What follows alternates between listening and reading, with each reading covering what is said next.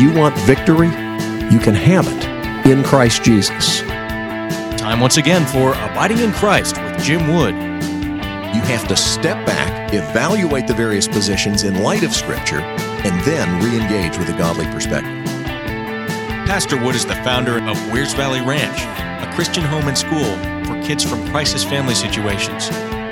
Jesus said, "As the Father has loved me, so I have loved you. Abide in my love." You can contact the program by calling 866-41-ABIDE or by visiting us on the web at wvr.org. And now, without further delay, here's your host, Jim Wood. If you would open your Bibles to Matthew chapter 1. Matthew chapter 1. Every year here at the ranch, I seek to share this passage from Scripture and teach the same basic lesson because I believe it is so important that we need to hear it over and over. And my hope is that those of you who have heard it over and over will be able to share it with other people. So just consider this as practice for you, okay? Matthew chapter 1, a record of the genealogy of Jesus Christ, the son of David, the son of Abraham. Abraham was the father of Isaac, Isaac the father of Jacob, Jacob the father of Judah and his brothers, Judah the father of Perez and Zerah, whose mother was Tamar, Perez the father of Hezron, Hezron the father of Ram, Ram the father of Amminadab, Amminadab the father of Nahshon, Nahshon the father of Salmon, Salmon the father of Boaz, whose mother was Rahab, Boaz the father of Obed, whose mother was Ruth, Obed the father of Jesse, and Jesse the father of King David. David was the father of Solomon, whose mother had been Uriah's wife. Solomon the father of Rehoboam, Rehoboam the father of Abijah, Abijah the father of Asa, Asa the father of Jehoshaphat, Jehoshaphat the father of Jehoram, Jehoram the father of Uzziah, Uzziah the father of Jotham, Jotham the father of Ahaz, Ahaz the father of Hezekiah, Hezekiah the father of Manasseh, Manasseh the father of Ammon, Ammon the father of Josiah, and Josiah the father of Jeconiah and his brothers at the time of the exile to Babylon. After the exile to Babylon, Jeconiah was the father of Shealtiel, Shealtiel the father of Zerubbabel, Zerubbabel the father of Abuad, Abuad the father of Eliakim, Eliakim the father of Azor, Azor the father of Zadok, Zadok the father of Akim, Akim the father of Eluid, Eluid the father of Eliezer, Eliezer the father of Mathan, Mathan the father of Jacob, and Jacob the father of Joseph, the husband of Mary, of whom was born Jesus, who is called Christ. Thus there were 14 generations in all from Abraham to David, 14 from David to the exile to Babylon, and 14 from the exile to the Christ. May God add his blessing to this reading from his holy and inspired word. Now, when Matthew is introducing the Messiah, he traces the line of Jesus' adoptive father, Joseph. And as he does so, he highlights certain individuals, certain events in the history of the family line. And you would think that if he's trying to make a favorable impression, he would highlight the really great people who did great things. Instead, he includes a few people who ordinarily would not have been mentioned. They generally didn't make much of women in the family line. Notice it says in the opening of this chapter, a record of the genealogy of Jesus Christ, the son of David, the son of Abraham. Now, what is he doing there when he says the son of David? Well, he's skipping a whole bunch of generations and he's saying Jesus is the son of David. That is a messianic title, but it's also saying he's a direct descendant of David. God had promised that one of David's descendants would sit on his throne forever. And so, Jesus is the fulfillment of that. But he's skipping a whole bunch of generations. He's about to go back and show us the generations, but he's skipping a bunch of generations, which was a totally legitimate thing to do. It still is today, to say he is the son of David, the son of Abraham. Okay, so he's skipping way back. That is not dishonest as long as there really are generations in between that connect those folks. So that needs to be remembered when you're looking at this genealogy. Matthew got to choose which ones to include. He did so under the inspiration of the Holy Spirit. He highlighted people that God the Holy Spirit wanted highlighted. And let's look at these people who are highlighted by the mention of the women in the line. Abraham was the father of Isaac. Well, that's all good. Isaac, the father of Jacob. Well, we know about Jacob, but that's good. Abraham, Isaac, and Jacob. God is the God of Abraham, Isaac, and Jacob. That's good. Jacob, the father of Judah and his brothers. Judah, the father of Perez and Zerah, whose mother was Tamar. There's the first woman in the line. Now, why did he want to mention that? Well, this was not the sort of story that most people wanted told around the dinner table at Thanksgiving. Okay? Perez and Zerah were twins born to Tamar, who was the widow of Judah's son. Judah had a son named He married Tamar, but he was a very wicked man. You find this story in Genesis 38. He was a very wicked man, so wicked that God killed him. Wow. So now she's a widow with no children and no means of support. And so she goes to her father-in-law and says, I don't have any children. I need a son to take care of me. Please follow the Levirate law and send Er's brother to give me a child, to raise up for me a child. It was the law in that land at that time that the brother-in-law was to take that woman as if he were her husband and give her a child, allow her to have a child that would be the son of the dead brother. Now, the older brother gets the lion's share of the inheritance. But if the older brother dies and leaves no heir, the next in line would be Onan. He gets the inheritance, the double share. Okay?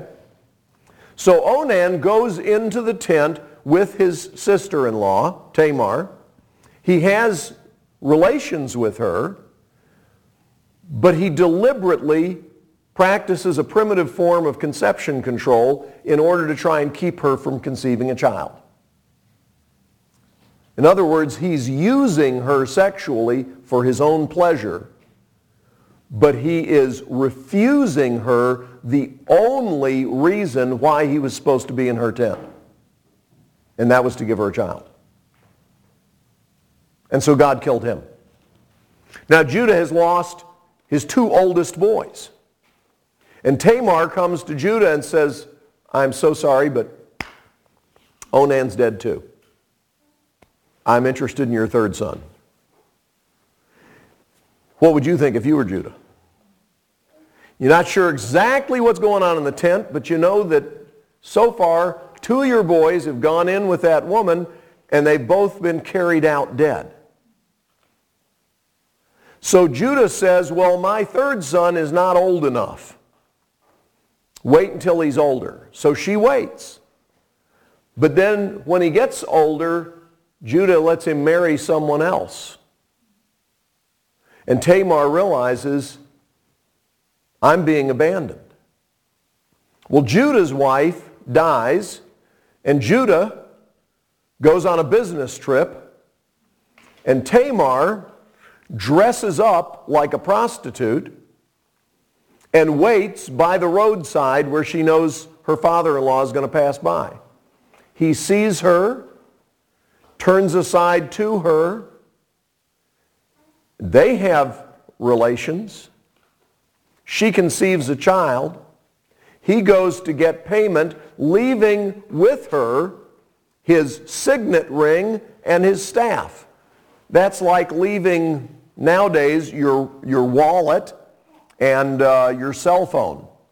Okay, just two things you do not want to be without. You depend upon them all the time. They are clearly yours and they have all your personal data. Okay?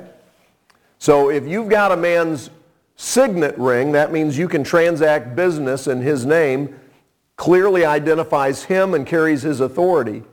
And if you've got his staff, again, that's something that is clearly his and that he depends on, that he uses for a multitude of purposes, and anybody would recognize, isn't that Judah's staff?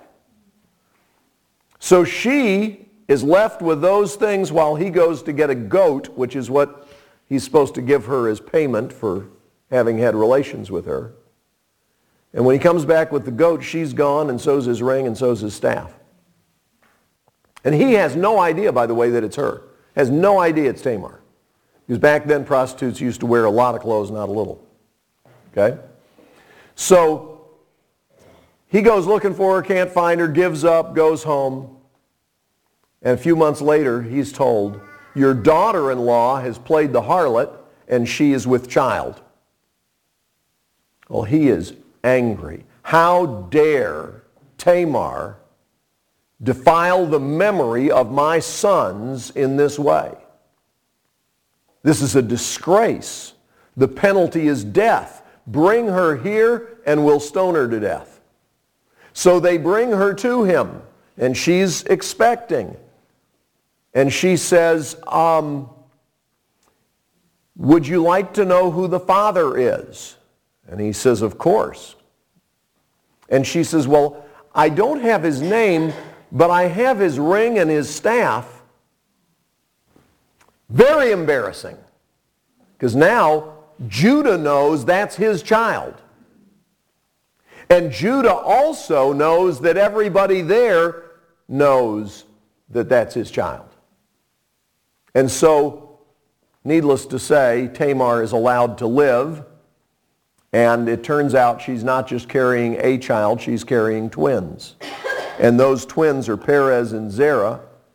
And one of those twins, Perez, is the father of Hezron, and Hezron the father of Ram, and Ram the father of Amminadab. Now, that's an embarrassing story. I don't know why we had to highlight that. That's not the kind of thing that we want to talk about in polite company. Well, there's another one down here. Verse 5. Salmon was the father of Boaz, whose mother was Rahab. Rahab. I know that name, Rahab. Where did I hear that name, Rahab? Well, in Joshua chapter 2, she was a foreigner and a pagan and a prostitute. So why did we have to mention that the mother was Rahab? Because God wanted it in the picture. Rahab, the foreigner, Rahab, the prostitute, Rahab became a believer in the God of Israel, and God made her part of the family. And she was no longer a prostitute and no longer a foreigner. And that's a picture of the gospel. Folks, it's a great privilege for me to be able to come each evening and bring God's Word on these stations. I am so thankful that I have the opportunity to do that. But if you listen regularly, you know that my life day to day is involved in trying to minister to kids who come from very difficult situations. I want to ask you to please help us. Contact us at wvr.org and find out how you can be part of the miracle. wvr.org. Please help us. Help these children.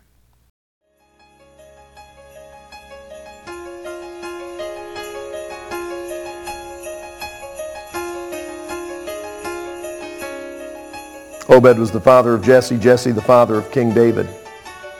And David was the father of Solomon, whose mother had been Uriah's wife. Now again, lest you think that maybe these females are just named because, after all, it's good to mention some females. When he mentions Solomon's mother, he doesn't call her by name. He simply highlights the shameful truth about how Solomon had a mother who was somebody else's wife originally. Well, how did all that happen? Well, if you look at 2 Samuel chapters 11 and 12, you find that David, after all his faith in God and obedience to God, hideously disobeyed God. At a time of year when kings go off to war, David decided he wouldn't go. He was going to take it easy. And in the midst of taking it easy, he got a little bored, and in the midst of his boredom, he went for a stroll up on the balcony of his palace, and as he looked out from that high vantage point, he was able to see a woman who was taking a bath. And David, seeing this, did not do what he should have done, which is to turn away, but instead he became fascinated and he watched. And as he watched, he became inflamed with desire. And so he said to one of his servants, "Who is that woman? Find out who she is." The servant came back and said, "That is Bathsheba, the wife of Uriah the Hittite." Uriah the Hittite was one of David's mighty men. He was one of David's top soldiers. And Uriah was out where David should have been, defending the kingdom. So David, instead of saying, "Oh, well, okay, he sure does have a good-looking wife," David instead said, "Bring her to me." And David took her into his bed, and she conceived a child and sent word to David. And David's response was first to try and cover up his sin by sending for Uriah to be brought back from the fighting and treating him like a dear friend, having a meal with him, and then saying, "Well, listen, you go spend the night with your wife." Uriah didn't.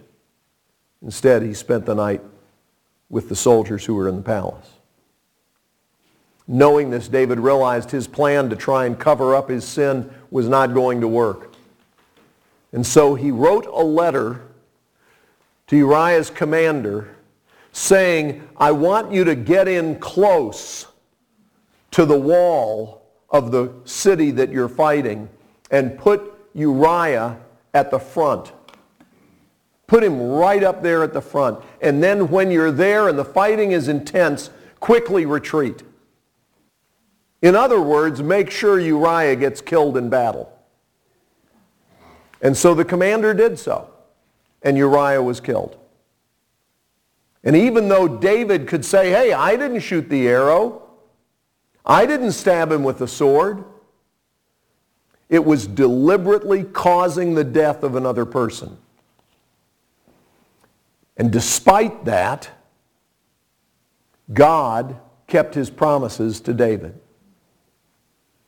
And though the son that was conceived in adultery did not live, the second child of David and Bathsheba was Solomon, who was loved by God. Now, why? If you're trying to introduce Jesus, why would you want to start out with that kind of information, turning a spotlight on that and saying, this is the genealogy, this is the royal line of Jesus' earthly father, Joseph? Why would you do that? God the Holy Spirit inspired this genealogical account because what's being introduced is the one who has come to save us from our sins. And what he has just done is to demonstrate for us, absolutely in vivid color, the fact that all of us have sinned and fallen short of the glory of God. This royal line is filled with sin and shame and failure. I don't know all your ancestors, but I can tell you this about your parents and your grandparents. They're sinners. Just like me. And we need a Savior. And the good news is that God has sent us a Savior. He sent us someone to do for us what we could not do. We're all sinners. And Jesus came to save sinners. That's the point. That's the kind of Messiah we needed. We didn't need somebody to ride in on a war horse and defeat the Roman armies, because the people would have still been slaves to sin, and they would have all died and gone to hell.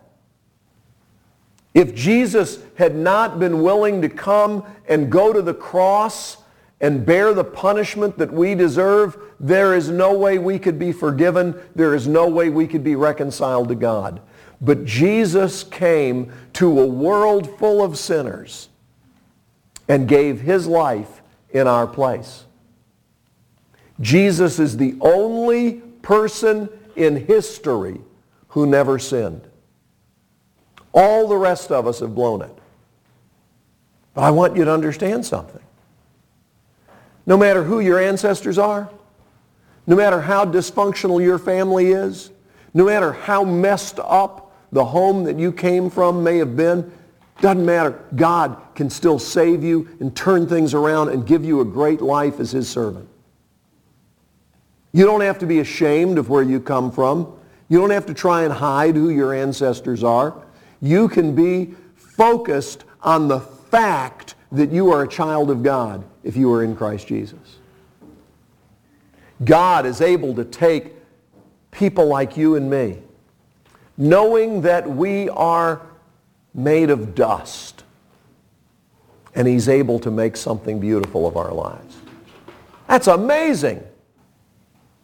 When I look into the night sky and I see the stars and I realize my Father made that. I am now adopted into the family of God. I have been born again. I have a new identity. And that is where my focus is. I want to be like Dad. I want to be like him. And if I want to know what that looks like in practical terms, he showed me in the person of Jesus, who is, by the way, my elder brother. He's the firstborn among many brothers. And I get to have him show me the way how to be like Dad. I'm telling you, when I read this and I see all these embarrassing messes, I realize I don't have to try and keep secrets. All the comparing to each other, it's not what it's about. You need to find your identity in Christ. You need to know that he came to save sinners. That means you qualify. Say, but Pastor, I'm a mess. You just don't know. Well, those people were messes too. Rahab was a prostitute. Tamar played the prostitute. But God made all of them part of his plan. You need to look to your Heavenly Father as the one who will always be there for you. He'll never leave you or forsake you. You can trust him, and his love for you is not like earthly love. It is perfect, unconditional, holy love. Don't be afraid to trust him. He loves you, and that's why he sent Jesus. He sent Jesus so that you could be part of the family of God. You've been listening to Abiding in Christ. If you have questions that you'd like for us to tackle on the program or comments that you want to make, I want to invite our listeners to call 866-41-ABIDE. That's our toll-free number, 866-41-ABIDE, or contact us on the web at wvr.org.